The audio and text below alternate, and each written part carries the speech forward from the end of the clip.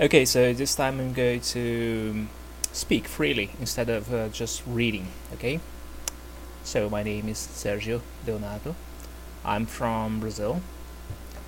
I've learned English by myself, always studied by myself. In the beginning, I didn't have any audio-visual resources. I had to rely only on books for learning. That's why initially I learned received pronunciation, British accent, because that's what the dictionaries usually bring. So for many years, it was only natural for me to use British received pronunciation. I didn't have anyone to teach me pronunciation, or I didn't have any access to films or music or anything. I didn't have the internet when I started. And when I discovered that there are several different varieties of English, I had to choose one, and it was not only natural to me to choose the British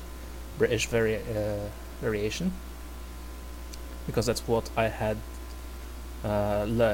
always learned, even without knowing what it was.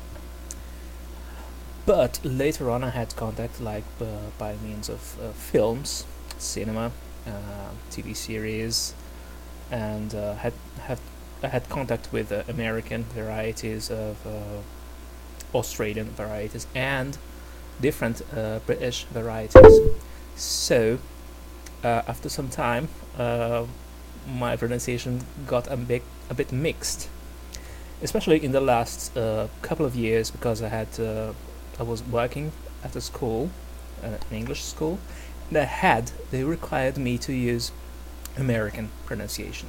So I had to learn how to speak American, which I got, but it influenced my English. Now I don't know if I can say that I have a British pronunciation anymore, because it's kind of mixed up.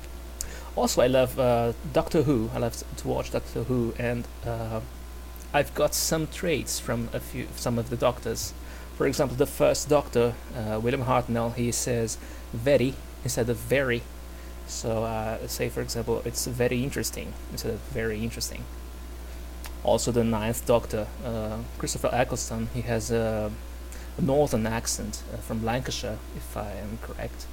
And I got from him some things like hurry up instead of hurry up, or saying my head instead of my head, or things like that. And a few things of the current Doctor too. Peter Capaldi, he is Scottish, so I've got some things like no instead of no. Sometimes I say that. And also from the 11th Doctor, Matt Smith, he says things like thought instead of thought, like from think, thought. He says thought, and sometimes it sounds even almost as thought, and sometimes I say that too, like thought with a very closed O instead of thought. So that's it. See you guys.